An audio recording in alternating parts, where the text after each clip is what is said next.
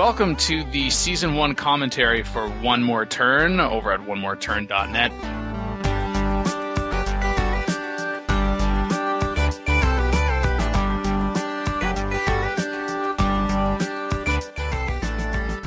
I'm Daniel Quick, the creator and writer and voice actor for Hudson on this series, and I'm also joined by Scott Alphashard. Hello. Who voices... Carson. Who did I voice? Also, Michael Ubermarklar. Who voiced Caleb. And Christopher Blauerfackel, writer. Hey, I'm Gary. Remember me? Dark Cloud. This is Max from Max's Laser Hair Removal. And he also served as assistant editor. And speaking of editors, Andrew Fuzzy Fractal 42. Hello. Who voiced absolutely nobody, not even himself. Oh, did you not hear me? No, we never heard you. We're just making fun of you. Oh, that's all. Okay, carry on then. That fuzzy guy, what the hell? Yeah, really.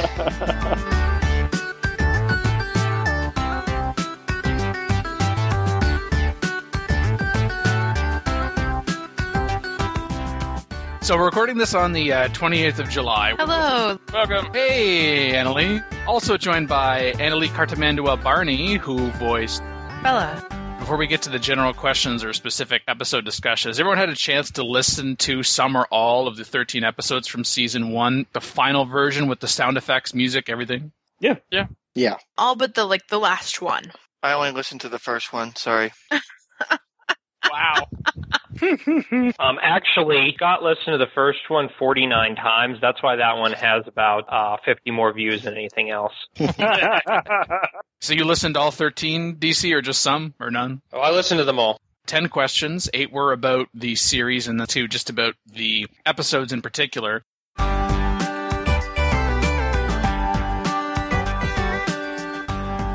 How did you get involved with One More Turn? You know what? I'm going to start with Scott, since he seems so enthused. Well, I got involved because I know Dan. I've been on Polycast, and we did Turncast, and he decided that he wanted to do a special project, and I said, sure, I'd be interested, and I like doing the voice acting. That was fun. It was a new experience. So, yeah, I thought it would be something nice to try out and see where it goes. And where did it go? Well, we made a season, and now we got second season going, and that'll be cool. And, yeah, I did enjoy the story. It was interesting, and I'm interested to see what happened next season. And you know what? So am I. Mm-hmm. Of course. Really? I know, right? Since Scott mentioned Season 2 already, jeepers, spoilers, gosh. No, I'm kidding.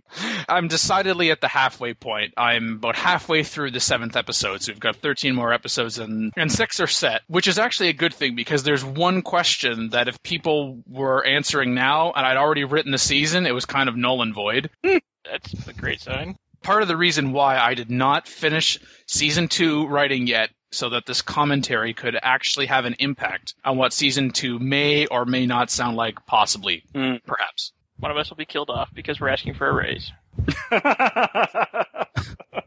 Dude, A 100% raise. Damn straight. I'll be the Season 2 hit I was pushing for cliffhanger. 250, but my agent said just go for the 100.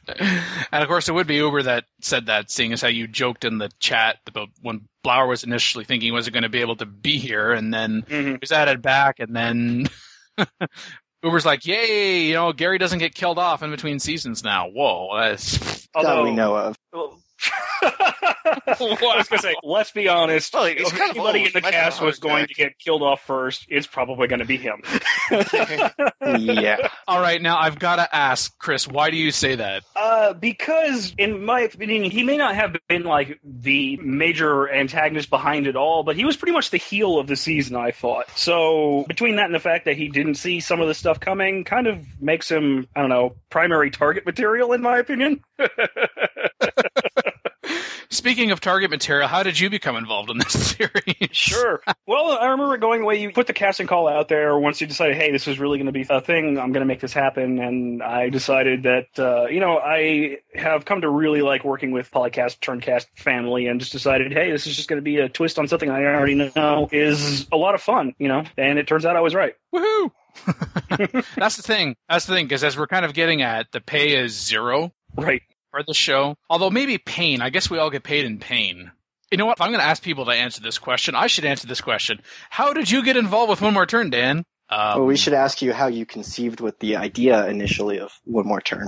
Well, I started One More Turn as an extension of a creative writing interest that I've always had. I distinctly remember from grade 2 on more than one occasion my teacher telling me it was time to put the creative writing away and take out the math. Ugh. Oh, man. And there's actually a school newspaper in elementary school. You see, kids, there are these things called newspapers now. And there was a call to submit stories, and one of my stories made it, even though it was an assignment for a class, and then it was well received enough by my classmates as well as the teachers that I wrote another one.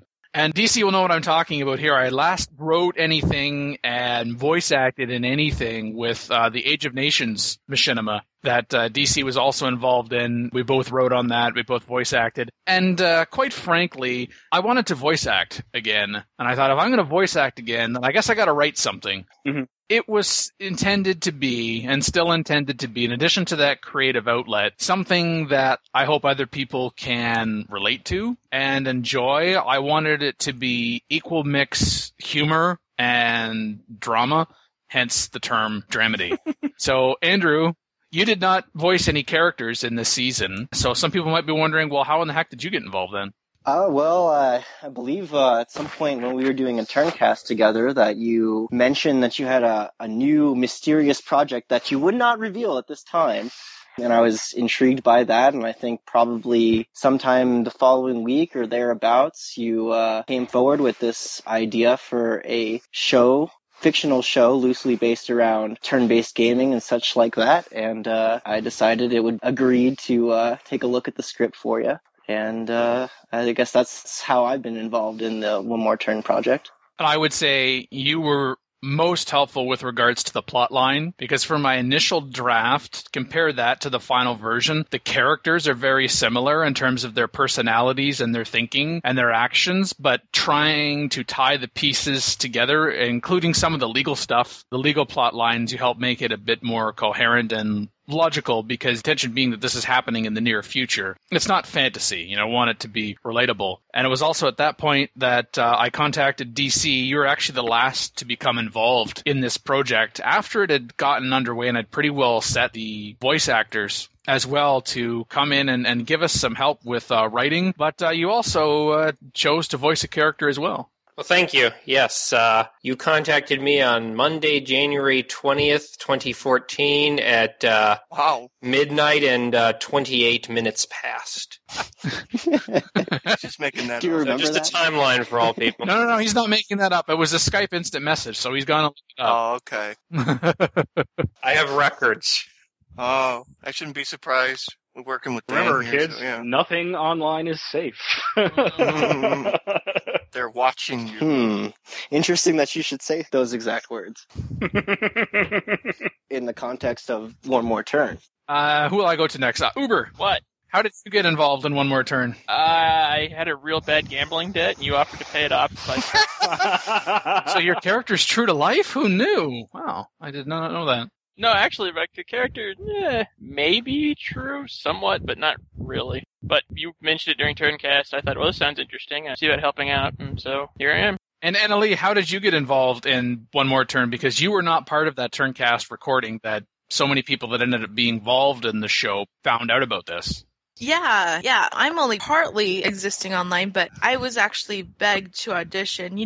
Most people are under the perception that there's only one woman on the internet, and it is Mackie. Whoa, there's not? Oh my god. To be fair, there are 3 of us, and I'm one of them. And as there were 3 women parts in this production, it was out of desperation that Dan came to me, because his falsetto is not that good. For this, we thank you forever. No, so it was really good, actually. It was fun. It's always nice to come back and get back to it. Years ago, I was part of Polycast, and that was always a blast. And now my job makes it so that I'm not usually available on the weekends. I thought you were going to say that Mackie begged you to audition. I think sometimes she feels lonely, feeling like she's the only woman on the internet. Yeah. I'm just stunned Dan somehow knows the only three. I don't know how that happened. It's kind of smooth, isn't it? Yeah. You'll have to ask him about that offline. Out there. Just kidding. Paparazzi tabloid fodder for next season.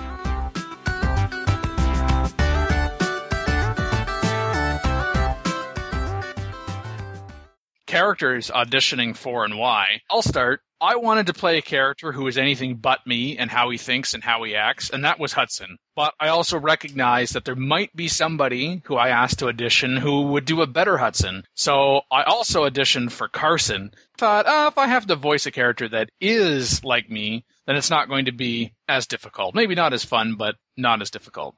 It's an odd question for me because I think I might be the only one who didn't actually actively audition for a particular character. I just put my name in the hat, and you actually, I think, did a pretty good job as far as fitting me in for a character that I personally had a lot of fun with. As I said before, I think he's a big heel character, which is, out of character for me. I had a lot of fun with it, and I hope that I'm not the only one who enjoyed the portrayal of it. Well, we'll see. Oh, yeah, absolutely enjoyed the portrayal of it. Otherwise, I wouldn't have used it and just got a replacement. You'll do. Oh, I agree. I think you did a pretty good, Gary. So when I read the script, I figured there was only about 2 characters who I might be able to do a passable job at. And one of them, I was thinking about Gary. And then I just sort of realized I have a goofy voice. So I figured that I should only try out for Max, who's one of the 2 comic reliefs. So that's why you have Max with his malapropisms. I would say when it came to improving lines, I think everybody on the call will agree, and you can just nod along with us, Andrew, seeing as how you on that call. Yeah. That you had the best improvisations for lines and reads and interpretations to give Max a little added character. I remember when he started to butcher all the acronyms, and we all just lost it for about a minute and a half after he said the MIDI file. That was great. It was just nonstop. Oh my god, I could not stop laughing. It was funny because when I was reading the script, I definitely was reading Max as kind of folksy, yet kind of like nebbishy, kind of high-strung sort of guy, and I think Dark Cloud really captured what I was hearing in my head when I was reading that character. Yeah, most definitely. Oh, thank you. I read Carson, and I liked his personality. I thought he was, kind of snarky, but also, I don't know, just someone that's trying to figure out how to do things, and I like the captain's log thing that he did. I figured that would be fun. Pretty well the only notable monologue in the entire season. I liked also that he felt put upon. Felt just crap just keeps happening and he has to deal with, and it always just seems like he feels like he's cleaning up other people's messes. I think that's a fair assessment. I wanted Carson to be a sympathetic character, not only more sympathetic to other people in the story than himself. He's not really very sympathetic to himself. And for the audience, it's like whenever you think of Carson, you think, oh, a poor guy. Yeah, I feel like I can relate to him. Well, when Dan invited me to audition, he said, well, maybe you'd pick a character that you're not really like. And I'm thinking, who does Jen think I'm like? And so I'm not sure, but I felt real, sisterhood with Bella. No, I actually read for all the women parts, but honestly, when I read through the script, I read Riley's parts in Mackie's voice because I know Mackie well enough that I felt like it was for her, and I don't know if Dan was writing that like that, but to me, it was some of the same things that Mackie said came through in Riley, and so that was an automatic for me, and I just hope Mackie said yes to that, but not knowing for sure, I read for her lines, and, that's fine. And Nora was fine. I don't know if whatever. But Bella was fun. And I kind of had fun with Bella because she's a bit of a witch. And another word that rhymes with that? Yeah, right. Yeah. So I guess I was the only one who auditioned for a part I didn't get. Because my audition was for Hudson because I thought he was a cool character. And I liked the idea of being sort of sneakily evil and whatnot. And so upon further reading it after I was assigned the part of Caleb, I went, yeah, Dan pretty much wrote this for me. Yeah. If I was to describe Caleb in one word, it would be sarcastic. I don't know why you'd connect that with me at all. I mean, it just doesn't seem like me. But I will say, as the season evolved, even though Caleb is sarcastic, I wanted to write him as a sarcastic character on the surface, but also a rather intelligent character and someone that people could underestimate. And in the cases of some characters, I'm not mentioning any character names, at their peril, to think that Caleb was simple. A man-child, if you will. Right. Here's the thing, though, is I didn't necessarily peg Caleb as sarcastic so much as just quick to jump on a joke, particularly an obvious joke. You know? Sometimes that came off as sarcasm, other times it was just like really? You went for that? And lack of filter. Yeah. I think it's another way to put it. He says what everybody's thinking, but, probably shouldn't say that in polite company. Whether or not there are women around, whether or not there might be customers that could overhear, does not matter. He just goes and says what it is that he's thinking. But to be honest, he's got like 3 customers, so what does it really matter? Well, I think that might be why he only has 3 customers. This is true. Dan never did give us a population figure for this poor town, so there may only be like 3 people. And only 2 computers. Yeah. And one of them is Max's, so it doesn't really count. Right. He's got so much, spyware and spam on there.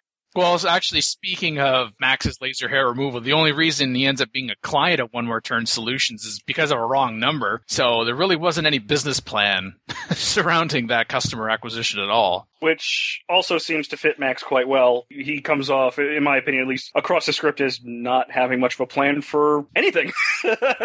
Yeah, Max is carefree, happy, lucky-going, which is really not anything that I am. Well, that's the plan. It's the low-stress business plan. Yeah, well, yeah, that's what he says. It's, I can only take, 3 or 4 customers an hour, and I won't up that because it will potentially cut into time. No, but that's why he'll never get up to 4 customers an hour.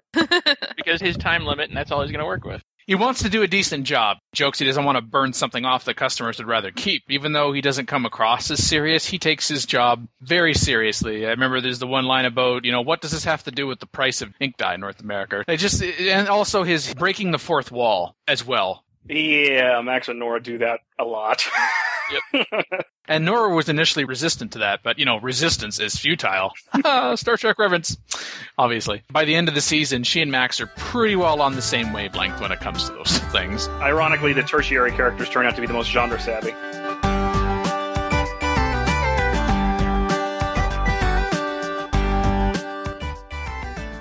My first reaction upon reading a sample of the Season 1 scripts was, why is this called One More Turn? Yeah. Right. Enough so that I make that joke in one of the Season 1 scripts. Yeah. Really. To poke fun at why is the business called One More Turn Solutions. And The whole One More Turn title, maybe I'm reading too much into it, was kind of for you, since you already have the audience from Polycast, that's kind of a way to hook your audience in to this new story, which, yes, some of it is about the turn-based strategy stuff, but some of it is about the non-geeky problems in life. He also may or may not have had the domain name registered.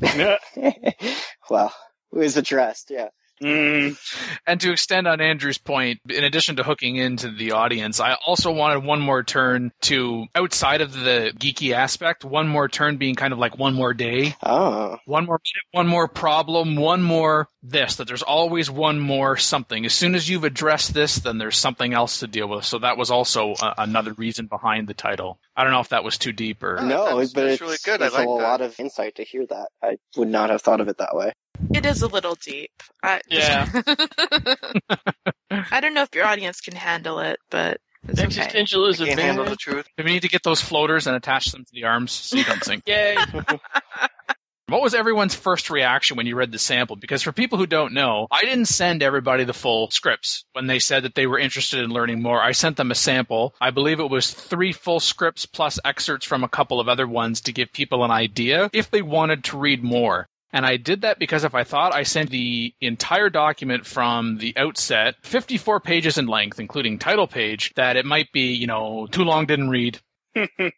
Each one of the episodes that you got in full introduced one of the 8 characters in some way. And then I included little snippets here and there to kind of add to it.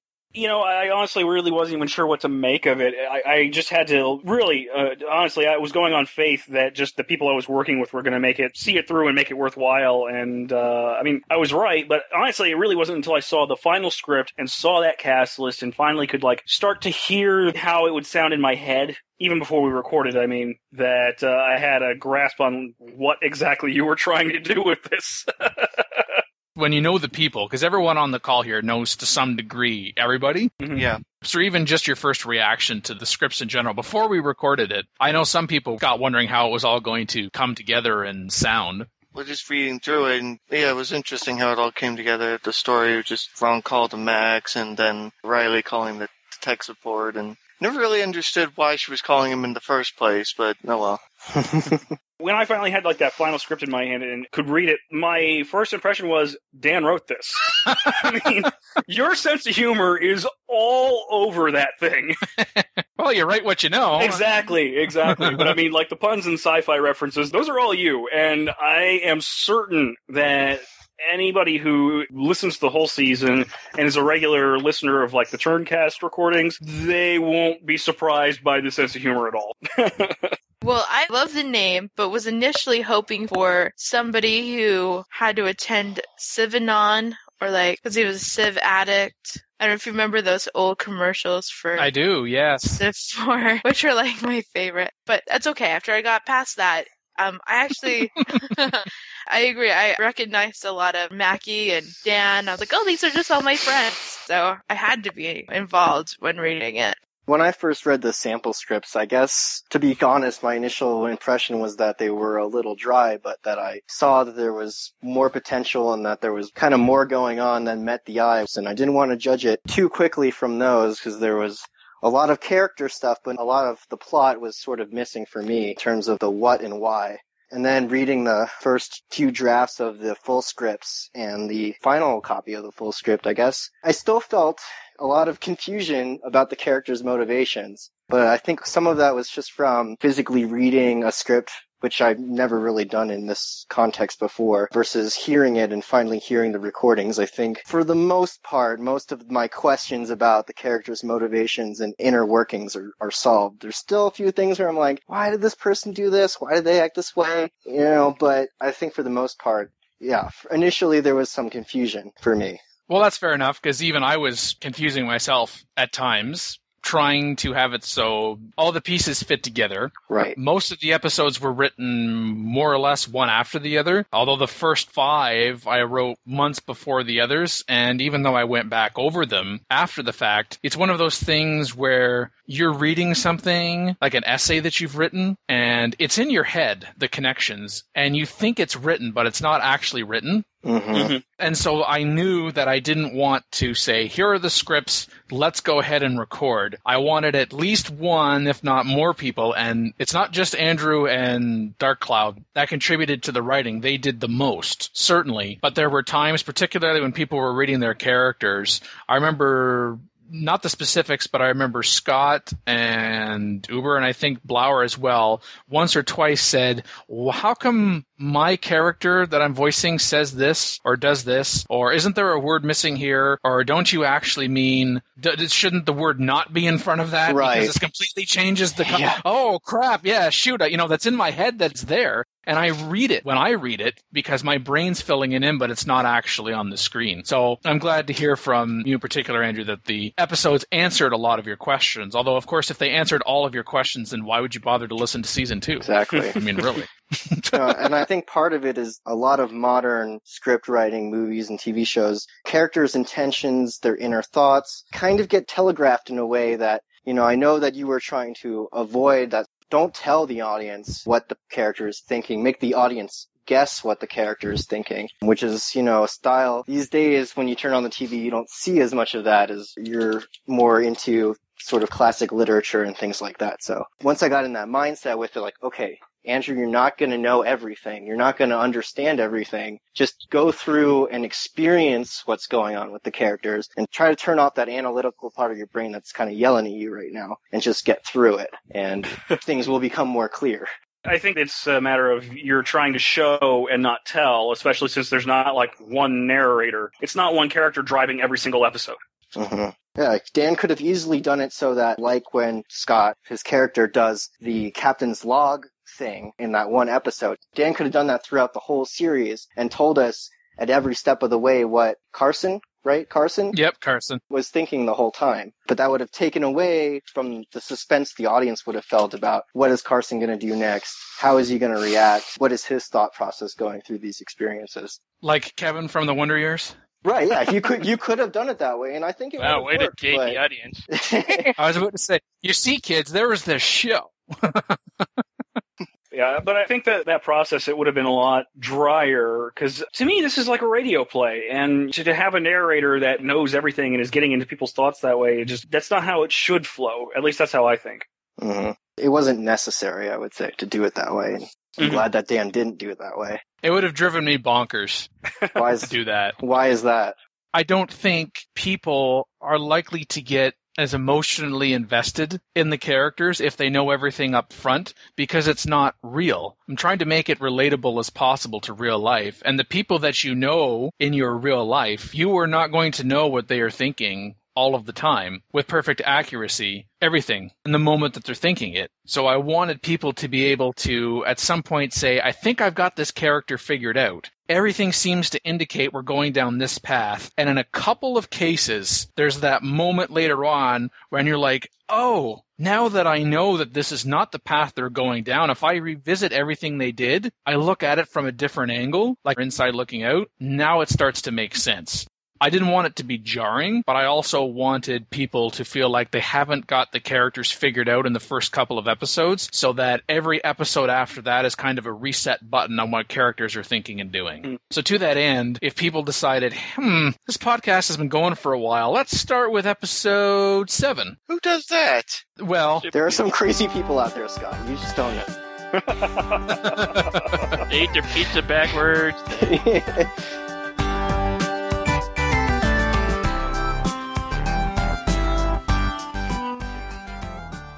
So who is your favorite character in the series and why? I'm going to start with Ann Lee on this one. That's a hard one. I actually adore Max and Nora, especially Max. Once he got his personality put into him and once I heard him come to life, I loved Max. I laughed like every time he spoke. To be fair, Bella has some tremendously awesome lines. Her insults are pretty on par, and those are pretty fun to read. I liked Riley a great deal. Riley's lines were delivered with extreme aplomb and extreme, however they were delivered led to extreme hilarity. I found myself laughing quite often, and I thought she was very well written. Sometimes she was a good straight man, and sometimes she was a great sarcastic trouble causer. The other character that I really enjoyed was Carson. Carson's voice and his tiredness, his expression of lethargy towards life, and his Eoraneity was quite a good distraction and sort of balancing factor. Even though what he was saying often wasn't supposed to be funny, it was often quite hilarious. So he's Lieutenant Commander Data with the emotion chip? Oh, jeez. Man, you're really going to get like... Except less tears. Less tears. Oh, it's so hard to choose. You know, I like what Dark Cloud said, Carson being sort of anhedonic, sort of being bombarded by all these life problems and his reactions to them. Yeah, oftentimes unintentionally funny. And then, you know, Uber's performance as Caleb, just throwing on the sarcasm and just flipping pretty much anything that's said to him on his side is always really enjoyable. And then Max, as a minor character, it's nice to have sort of a mischievous minor character to sort of give the audience some relief from the serious moments. I'll go with Caleb because of his snarkiness, and he was a good foil to Carson. And I really liked the brotherly relationship between the two and their jokes. Well, I'm not going to say myself because that would just be stupid and wrong and ridiculous. So my favorite character was actually Pedro. The unsung hero. Pedro. He was the greatest thing ever. But in actuality, I think my favorite characters were definitely Max and Nora. It was just played incredibly well, brought to life. They were the sort of the funniest aspects of the show, and sort of loved how it all came together with those two. Well, on the brotherly part between Carson and Caleb, I don't have a brother myself. Neither do I. I'm an only child. But I have 5 cousins. I really don't know the 2 older cousins. And the 3 younger ones, I tried to draw on times where I interacted with them in the past, both when we were children and then as adults, and then tried to put that in the setting of what if I was their brother? That sibling relationship and that rivalry, they're a part of you. They're the most likely to stick with you when times get tough, even if they are the reason that the times are tough. They're also the most likely to call you out on your bullshit. That's true, and to be able to get away with it, Right. For the sibling to actually stop and think there might actually be some credibility, some value, some truth to what it is that you're saying. The Max and Nora thing are my textbook opposites attract couple. I would most like to be a friend of that couple because you would be able to enjoy their humor and how they played off of each other, and you'd be able to laugh with them and even at them without them necessarily realizing it. And even if they did, they wouldn't take offense because they can see why I think what they say and do is funny. My favorite character is also Carson, though, because I think while I'm arguably more like Caleb personality-wise, it is in the thinking and action that I'm more like Carson. He's that nice guy who finishes last underdog that you want to catch a break and, hopes he give himself a break in the process. So no one's going to say that Bella was their favorite character. No. Okay. I'm a little bit offended by that. Just a little. Don't feel too bad. Well, I might have said it, but we're exes, so I just couldn't have. So. Caleb could not say that Bella was his favorite character. I just wouldn't have. And neither could Carson, for that matter. Well, by the end of the season, she'd kind of burnt every bridge with every charter.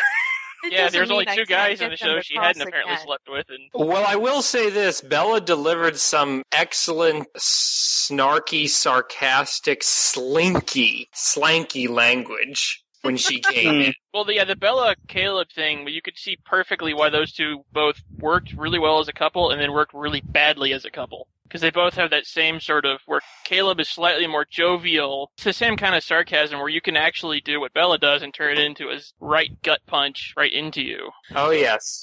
When she came on, there was just this sense of doom that sort of enveloped the recording. Dan, Black Cloud? Confirm or deny the fact that she's named Bella strictly for the Crew Bella line? No. No, she was named before I wrote that line. All the names of the characters, I went and looked up the most popular baby names, boy and girl, in the United States in 2012. Oh. As long as it was in the top 10.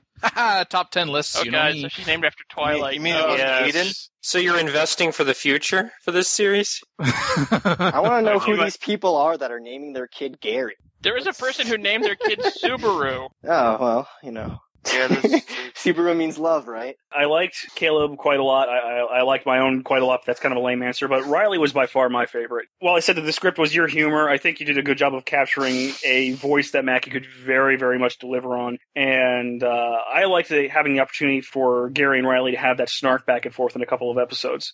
Like Riley telling you, I like to return your hideous toupee to the backside from which it came, but we can't always have what we want. Right.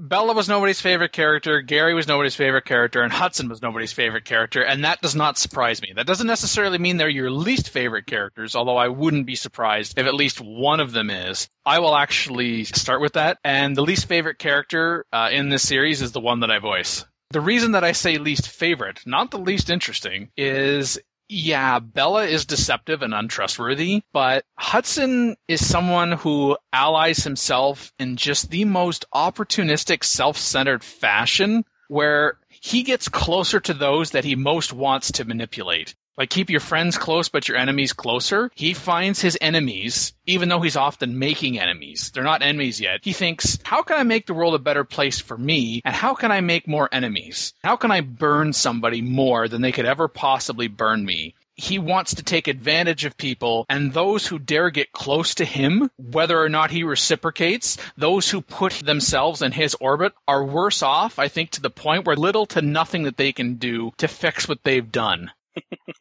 At the very best, you're going to be able to start over, and in some cases, you're not going to be able to recover. Hudson just slash and burns, and he does not care. In fact, he prides himself on how much of a colossal dick he really is. You mind if I answer next? I'm right with you. Hudson is my least favorite as well. A little bit different reasons, though. I felt that he, at his core, has this deep, wheedling insecurity that just touches on everything that he does, which as a personality trait just really gets under my skin normally. And then he has that monologue, well, damn near a monologue anyway, near the end where he's bragging about how smart he is and what he's done and having his little moment of smug. And all I could think of was the evil overlord list where don't you just kick him into the damn pit and leave it at that? When he jumps on the horn and he's bragging, he's having his moment of smug and he over-reveals himself. Oh, to Caleb. Right. And all I could think of that entire time is, dude, why are you just not shutting up and rolling around in your money pile? Yes, the observation that when he gets too smug, he overshares. Right. That's true, and Hudson is really the only one that doesn't seem to get it, because all the other characters recognize it, even if it has to be pointed out by somebody. As soon as somebody says it, they're like, oh yeah, you're right, that is him. And that's what I mean as well, is I think all the characters, at least in the script, seem to pick up pretty quickly that he is insecure at heart, even before he had his little heel turn at the end there, that he was always asking, were you talking about me? Were they talking about me? And it's, those he is. I remember that. Very paranoid. For anybody else, was he their least favorite character as well? No, I'd have to say that probably Bella, basically the main antagonist for me. It was always emotional for me hearing her maliciousness. For me, that makes her my least favorite character, I would say. Yeah, she certainly does a number on Caleb, or at least tries to. I mean, she already had that wedge between Carson and Caleb when first she was dating Carson and then Caleb. And even though she's not dating either of them anymore, she tries to go right back into trying to destroy that relationship between the brothers. And to me, when I'm writing it, she's jealous of that. And she sees, oh, if I can't be with Carson or Caleb, then nobody's going to be with them in any way. And that includes them. They work together. They are very much part of their lives. And so she's doing anything and everything she can, to me, to try to disrupt that relationship. She does talk about the 10 short steps to bring down the brother's dork once and for all. It's like the reason she lives and breathes at this point in time, which is just, my gosh, at some point you just got to let it go because the only person you're hurting is yourself. Well, here's the thing, and how I got a read on that was she might have been the one to voice it, but I got the sense that was something that she picked up from dear old dad. Oh, the apple does not fall far from the tree there. Yeah, I got the sense that he had that very same, not only am I vindictive, but I'm going to really plan this out. Well, I think Bella knows her strengths. She knows what she's good at. She's played her hand, and she knows how to roll it. She knows that she can toy with those emotions, and there's kind of a power thing with that. And I don't know if you gentlemen have ever been in a situation like that, but it was a favorite game of girls in college where you can have that toy over a man's emotions, and you can kind of manipulate and play with it, and it's just power. Whatever your end motive is, playing with those emotions is half the fun. You might not even have a motive in the end other than to manipulate a person and just see if you can. I know girls who that's kind of their thing. They're like, okay, just messing to mess. So, yeah. Yeah, her command of her emotions, if I was going to put all of the characters on a spectrum of being able to do that, Bella would be at one end and Carson would be at the other. Yeah. Well, that makes him especially intriguing to her, I think. She can kind of see what she can do with him. I mean, by the end of season 1, so if you're listening to this commentary and you haven't listened to all the episodes yet, what the hell? She goes back to Hudson. And we find out that before this series ever started, even before the Carson and the Caleb relationship, she was in a relationship, and you could almost imply relationships. So this could even be at least the third relationship she's been in with Hudson. And she's been in this relationship. All those relationships combined are greater than any other time she's been with anybody else. And so I think being with Carson for Bella was the most extreme opposites relationship that she was ever in. And she did not know how to handle it. And quite frankly, neither did Carson. Sounds pretty fair.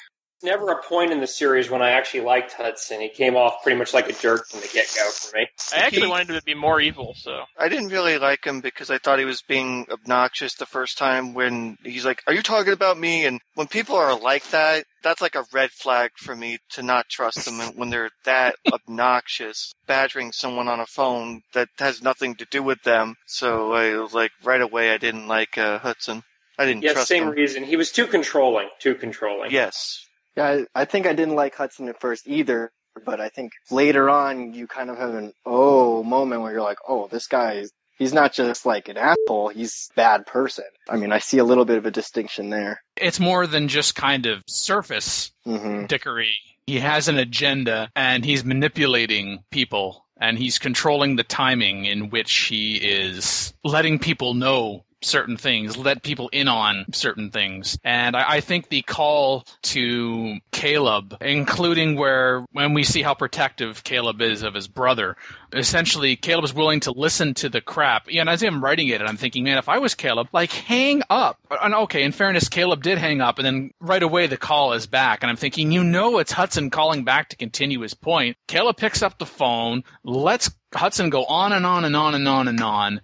Says a little bit, Hudson smacks it down, he talks some more, and then the second he starts making reference to Carson's drinking, that's the end of it. He's done. You can insult Caleb to Caleb's face. You can pretty well insult anybody, but other than perhaps his mother, but certainly... Yeah, you never make fun of a guy's mom. Caleb is more likely to stop someone from making fun of Carson to his face. Like, if you're having a conversation with Caleb, you start making fun of Carson, he's going to stop you before Carson would stop having you make fun of Caleb. Well, Yeah. Carson was the big target that he went after, but Hudson also sort of see it earlier on in the conversation where he makes a jab about Riley, and you can also see that sort of, you can tell that Caleb's starting to realize that Hudson's starting to go after anyone that he's currently allied with, including his own family, and it's just sort of, eventually it's snap. We should be lucky he didn't wind up going after Hudson too, otherwise there might have been 2 lawsuits for damage to property. I mean, when you think about it, everybody in this show, by the end of the season, there is someone that we can say that they are with, to some degree, that there is someone we can say they have a strong relationship to X, whether it be boyfriend, girlfriend, father, brother, or partner in crime, if we're going to talk about frickin' Bella and Hudson here, and also a couple, once again. Actually, Gary might be the odd man out on that one, because the one too. person, I don't know, I mean, wasn't it implied that she was hooking up with somebody? Well, Max vaguely implied that Caleb and Riley were kissing with their eyes. Mm-hmm. But, Dan does a nice job of actually leads into the, what do you have as a takeaway from season 1? It is that Dan seriously likes cliffhangers. He just leaves a bunch of stuff just up in the air. Ta-da! Next season. Gary was working with Riley, but he was such an asshole to her throughout the season, I doubt that would be sustainable. And obviously, by the end, he comes to realize that his daughter had played him pretty hard, and he kind of admired it, mostly was pissed. So all of his co-conspirators and whatnot, he's alone at the end of the season, I think. I think he does have a bit of an advocate at the end in terms of Riley when Carson is saying, like, why are you telling me this, Gary? Why do you think I'd want to hear anything from you, because even if it's good news? And Riley says, I was hoping and am hoping that you and Caleb will forgive him, as I think you've forgiven me, that she sees herself as needing forgiveness for her part and what she was initially going to do to Caleb and Carson in One More Turn Solutions, and then tries to then see, man, Gary is also in need of forgiveness here because he's seen the light. He realizes that he's made a mistake. He's trying to make amends, and she tries to help pave that path, which in a way gives them a relationship, if nothing more than we're kind of in this same camp together of trying to make amends. But I would agree that it's not a clear relationship, and I don't think it's one that either of them would say that they are in a relationship or they feel connected, other than that they, I don't know if Gary so much as Riley does, but they see themselves in the other person because they now realize, I was playing for the wrong side. Well, in Gary's case, he knows that with what just been done to Carson and Caleb, immediately there's a risk that it'll be done to him, and he'll end up losing everything. So essentially, this is the only hand he's got left. Right. In fact, I mean, he does say at the very end, maybe this time silence is golden, which sort of shot down by Carson and Caleb saying, nope, we can figure this out.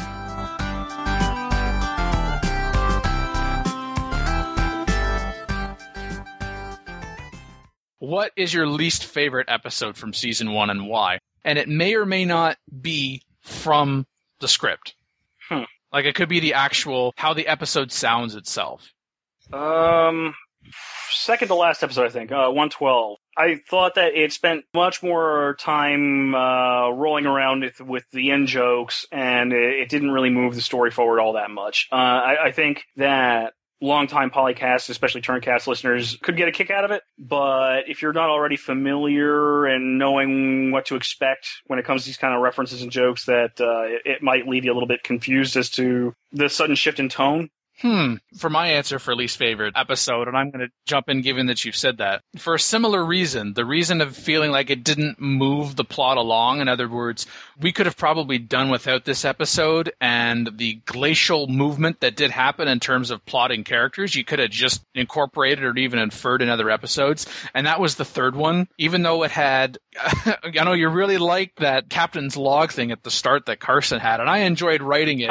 By the time I got to the end and I was putting the episodes together, I was like, man, this is funny, but this exposition is so long and disconnected from the rest of the episode and episodes that what the heck? If someone said, I've only got time to listen to X number of episodes, or in particular, can I not listen to one episode? I would say, yeah, don't listen to 103. Which was 11,236. Well, see, there's one small problem with not listening to 103, and that is you're going to miss Pedro.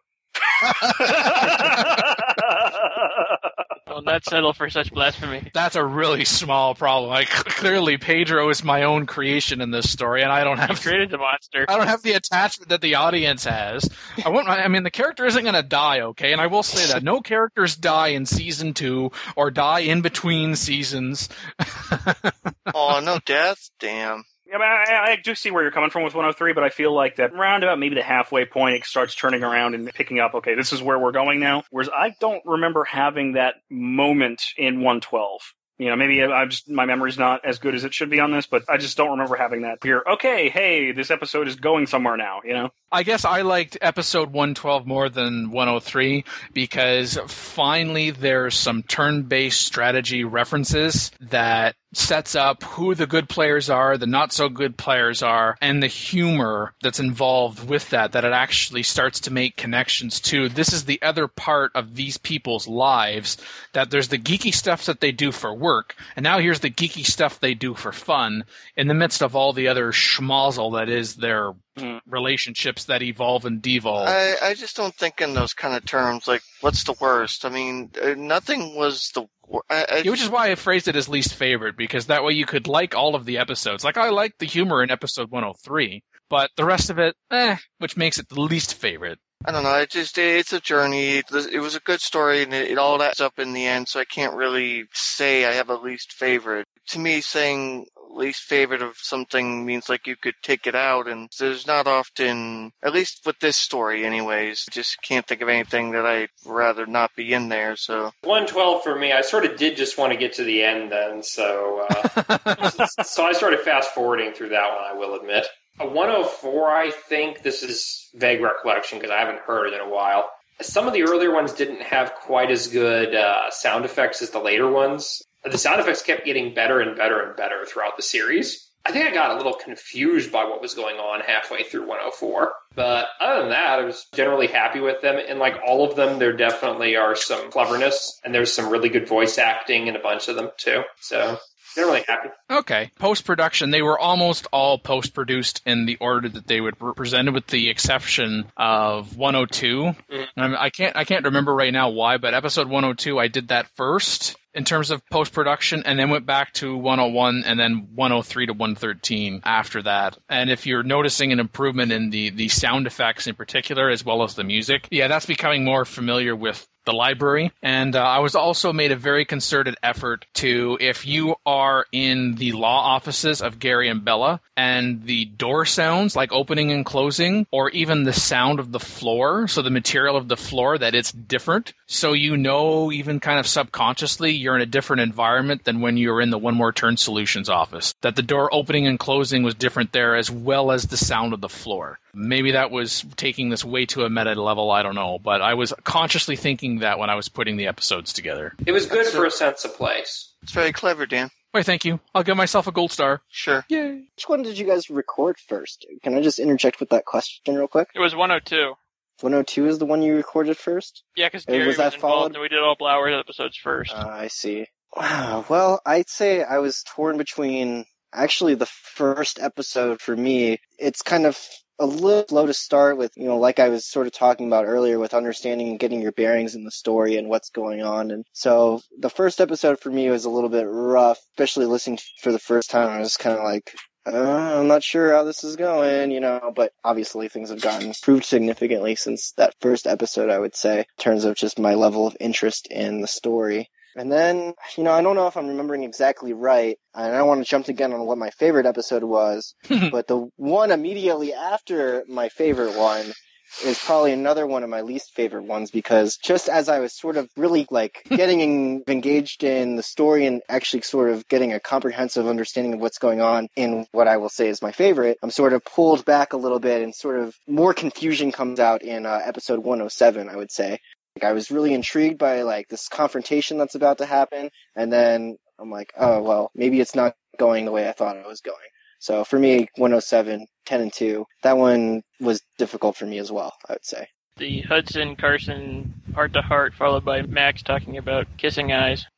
It was essentially kind of simultaneously happening to this. Here's Hudson and Carson setting up for what you're going to hear about in 108. Mm-hmm. Okay, now that you said that, that makes sense. I don't know. I was reading through the scripts, actually, trying to see if there was one that really stood out to me. I think where Max and Nora break that fourth wall. I always love it when somebody breaks the fourth wall. As far as not liking one, I don't remember anything really standing out, or I thought, oh, this is so boring, or this is not going anywhere, or anything like that. Okay, so you're like Scott then, really? Yeah. There were moments that I really liked. Does that make sense? I'm like, oh, that was a great moment, or that was a great line, or that was really executed well. It's not necessarily one episode that jumps out at me, but moments throughout. Well, I half said it because my least favorite one is 113 because stupid cliffhangers. So what was everyone's favorite episode from season 1? For me, was easily 105, 3 for 3. There was just a really solid amount of back and forth. I mean, it was Gary and Riley, and Gary and Caleb had some in there, Max and Nora. It was, I just really felt like it was an episode built for people to just have their zingers, and it was nice. It was fun. It was fun to record. Kind of getting back to that, essentially Gary and Riley constantly insulting each other, but they don't really do it to be malicious, more to just jabs back and forth. It really seems like most of the character lines in here, they do push things along, but they're also there just to prove that they're all smartasses. Did anyone else choose that as a favorite episode? I did not.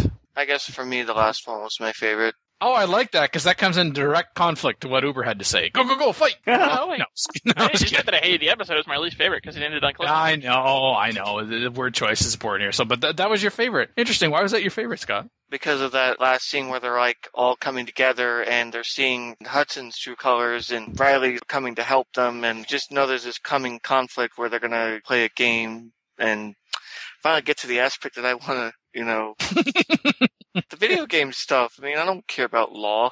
What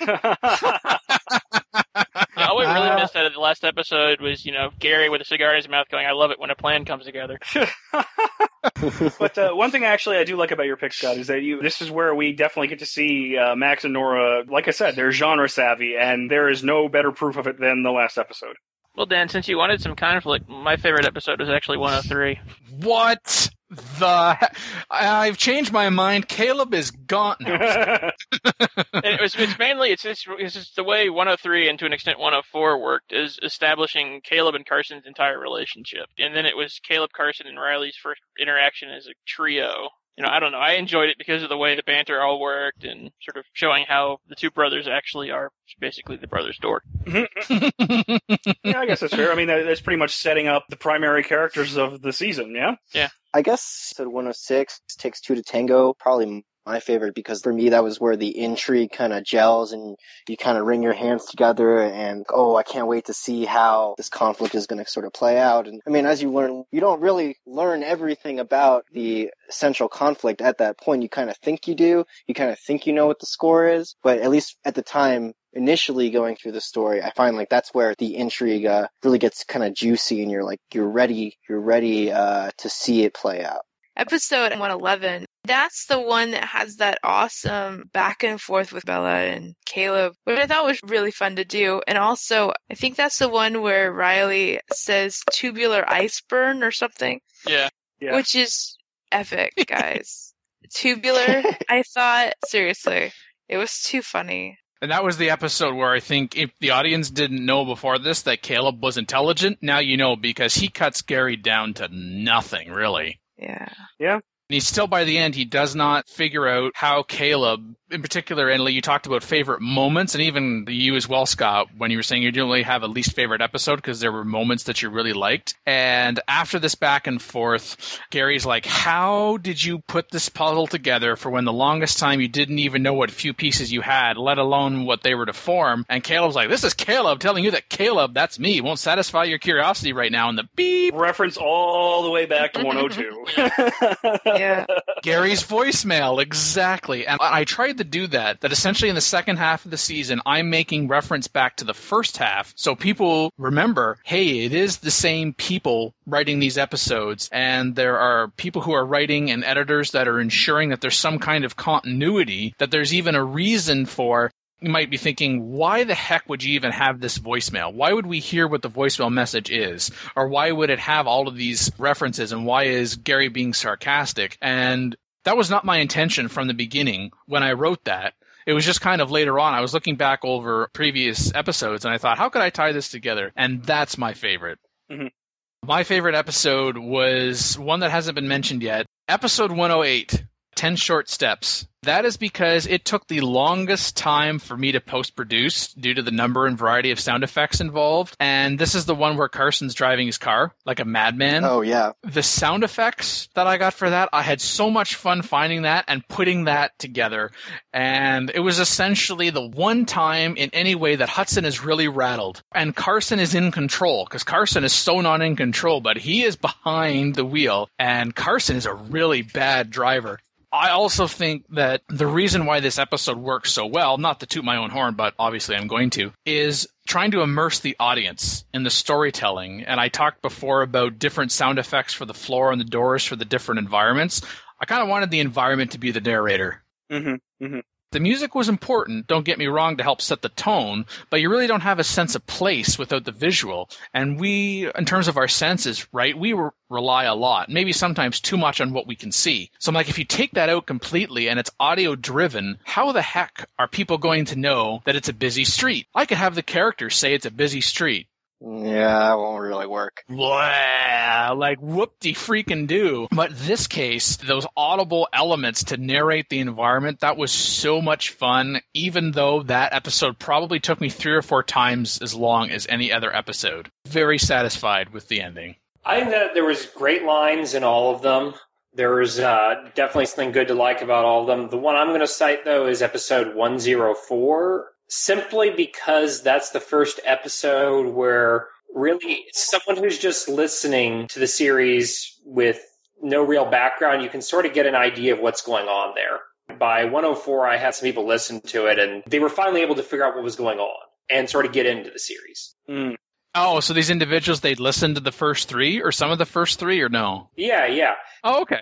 Well, and also with myself, I felt more grounding once I got it to 104. I think that was one of the things I was pushing for as sort of in my editing was to keep adding to like episode 1 and 2, like a few more hints. And I think that you like making it a little more mysterious, which there's definitely a lot to be said about sort of both ways for the types of styles. But I really like concrete stuff, and 104 really sort of gave me a grounding so I could feel more invested in the character.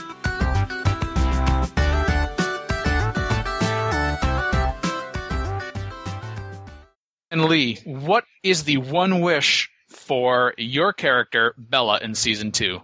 A romantic tryst. I don't know. Whoa, that's... Okay, done. I'm kind of just excited to see what happens with Bella through this next season. She's definitely thinks she has control of some sort of game. I'm just excited to see, like, if it goes the way she's expecting, or if she's going to get played by Hudson a little bit, or where we see her next. Andrew. Well, I guess with season 1 ending with elements of the real world or conflicts in the real world sort of leaking into the game world of turn-based strategy, What I'd like to see would be some conflicts from a virtual world or world such as in a turn-based strategy game actually leak into real life. So I'd kind of like to see almost like a mirror image of the conflict in a way where it starts off maybe with a game and then ends up turning into a real life conflict. But I don't know if that necessarily is in the cards or not. That's just sort of how I could see it going, or one way I could see it going. So what you're saying is you want to see somebody start complaining that somebody's playing a little too much ish with the co-op games? Maybe something along those lines, something that starts in the game. Someone, like you're saying, someone being selfish maybe, someone being careless maybe, doing some other thing in the game that actually reflects the way they act or the way they are in the real world. There is at least an element of that already in the first half of Season 2. As I said, I got the first draft of the first 6 episodes already finished. I'd like to have Carson get the comeuppance on someone, or just, feel vindicated. Yeah, he does kind of need one of those moments, doesn't he? Because Caleb had a couple of those, I think, and I don't know that Carson ever really had a good, fuck all of you moment. The law of averages, at least in one instance, will be in Carson's favor in Season 2. I don't know how significant it'll be, but it'll be there. Uber. Well, since I'm probably not going to get Adventures of Caleb and Pedro, Private Investigator. The spinoff. Yeah. That would be the best spinoff ever. Especially if Pedro had no speaking lines. I was thinking the same thing. All he is the wheelman, and he just makes a noise or something random. I don't know. Caleb doesn't wind up homeless after depressingly binging, gambling, and losing everything. I don't really have any real sort of expectations or desires for what I see. I figure, what happens will happen. Flower. Like I said before, I really, really had a lot of fun voicing Gary because he's, and at least I hope people see it this way, he's pretty out of character for me. And it was fun to actually portray that sneaky, crafty, ruthless bastard. And what I really wanted to see him do is become a little bit more aware, perceptive of what people around him are actually doing, so he can turn that craftiness on somebody who actually has it coming, as opposed to just dumping it onto poor saps because his daughter manipulated him into thinking they had it coming. Well, yeah, at this point, when he thought he was on top of the game, it turns out he's been one-upped, so he needs to retake his place. Right. And, I recognize that he is a secondary character and not a primary character, but I guess I just would like to see him have an opportunity to show that he is a successful lawyer for a reason. You know what I mean? Well, yeah, it's nice the way it's all set up at the end. It's they all have to work together to figure out how to overcome all this. And they all wind up needing each other, and so it sets up to do great for all the characters to sort of show their strength next season. Hopefully. This whole time, Gary thought that he was the puppet master. Right. But really, he was just middle management. Right, yeah, pretty much. Arrogant enough of a personality where he never expects somebody to pull that on him, especially when he's not aware of it. And he's got that both professionally as well as personally, too. That he kind of sees that as a boundary, that you don't do that to family. Mm-hmm. Clearly, that message did not get translated to Bella at all. Well, yeah, because his entire motivation was protect family. Right, exactly. It's like, from my read of the script, he recognized that, Hudson's kind of a shitbag, but I'm working with him at least as partners, if not in a slightly superior role, because I need a shitbag to pull this off. Whereas with Bella, it takes him completely out of left field, and I guess what I would like to see is that it's because it was his daughter, and not because he's actually kind of an observant. Dark Cloud. Less fourth wall. I know that might be controversial. I know people like the fourth wall breaking. It's just a matter of preference. I know. Well, the fourth wall breaking, if that goes down a little bit, then we want Max's role as a character to actually come up to balance it out. Yeah, definitely. I think that we were able to establish him as a funny character before we started using him to stomp all over that fourth wall. Yeah, Max and Nora played a nice role as almost sort of a parental guidance for Caleb and Carson to a degree. Yeah, and I viewed Max and Nora as kind of essentially the audience within the story. Yeah, there are tons of plays which sort of use the same sort of device. So I think that in the sense that Dan wrote it, it was well done. Just a matter of preference that I don't like anything that has fourth wall. It's just, yeah. For the purpose of a fourth wall, I think it was well done, though. My one wish for Hudson in Season 2 is that karma catches up to him, and in a way that he at least starts to improve on how he thinks and acts towards others. wouldn't wish for him to now be 180 degrees, but to have some kind of character growth, that he has actually learned something. And I'd also like to see if I can work it in a believable way that essentially someone plays him just as well or even more, so then he knows what it's like. Kind of like the lesson Gary learned with what Bella did to him. Hudson needs to have that happen to him, only on a much bigger scale because of not only what Hudson has done, but because Hudson's that bigger of a scale of a disturber compared to the other characters.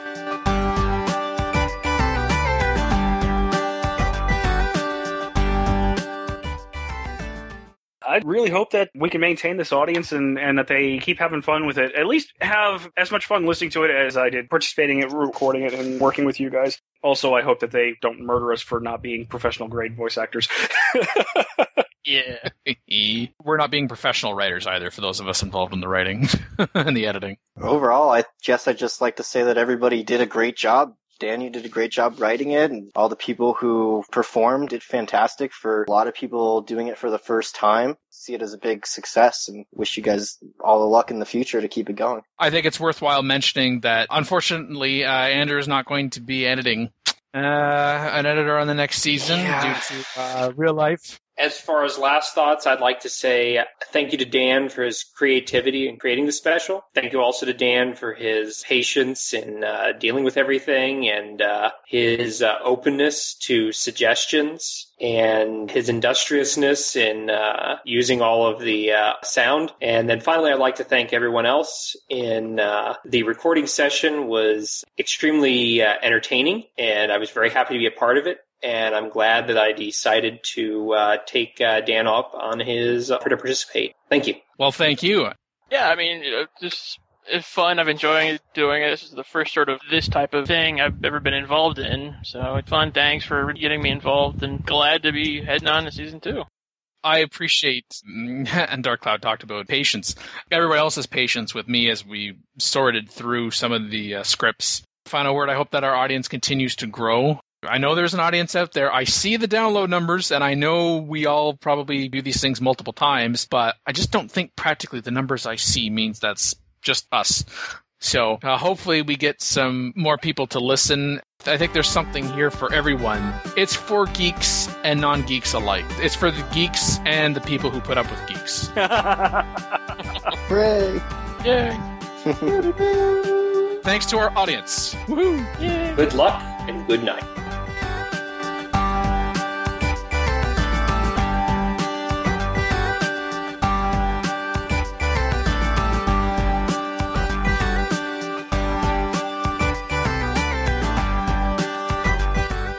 Music by Kevin MacLeod. Visit the official One More Turn website at onemoreturn.net. Copyright Civilized Communication at civcom.net.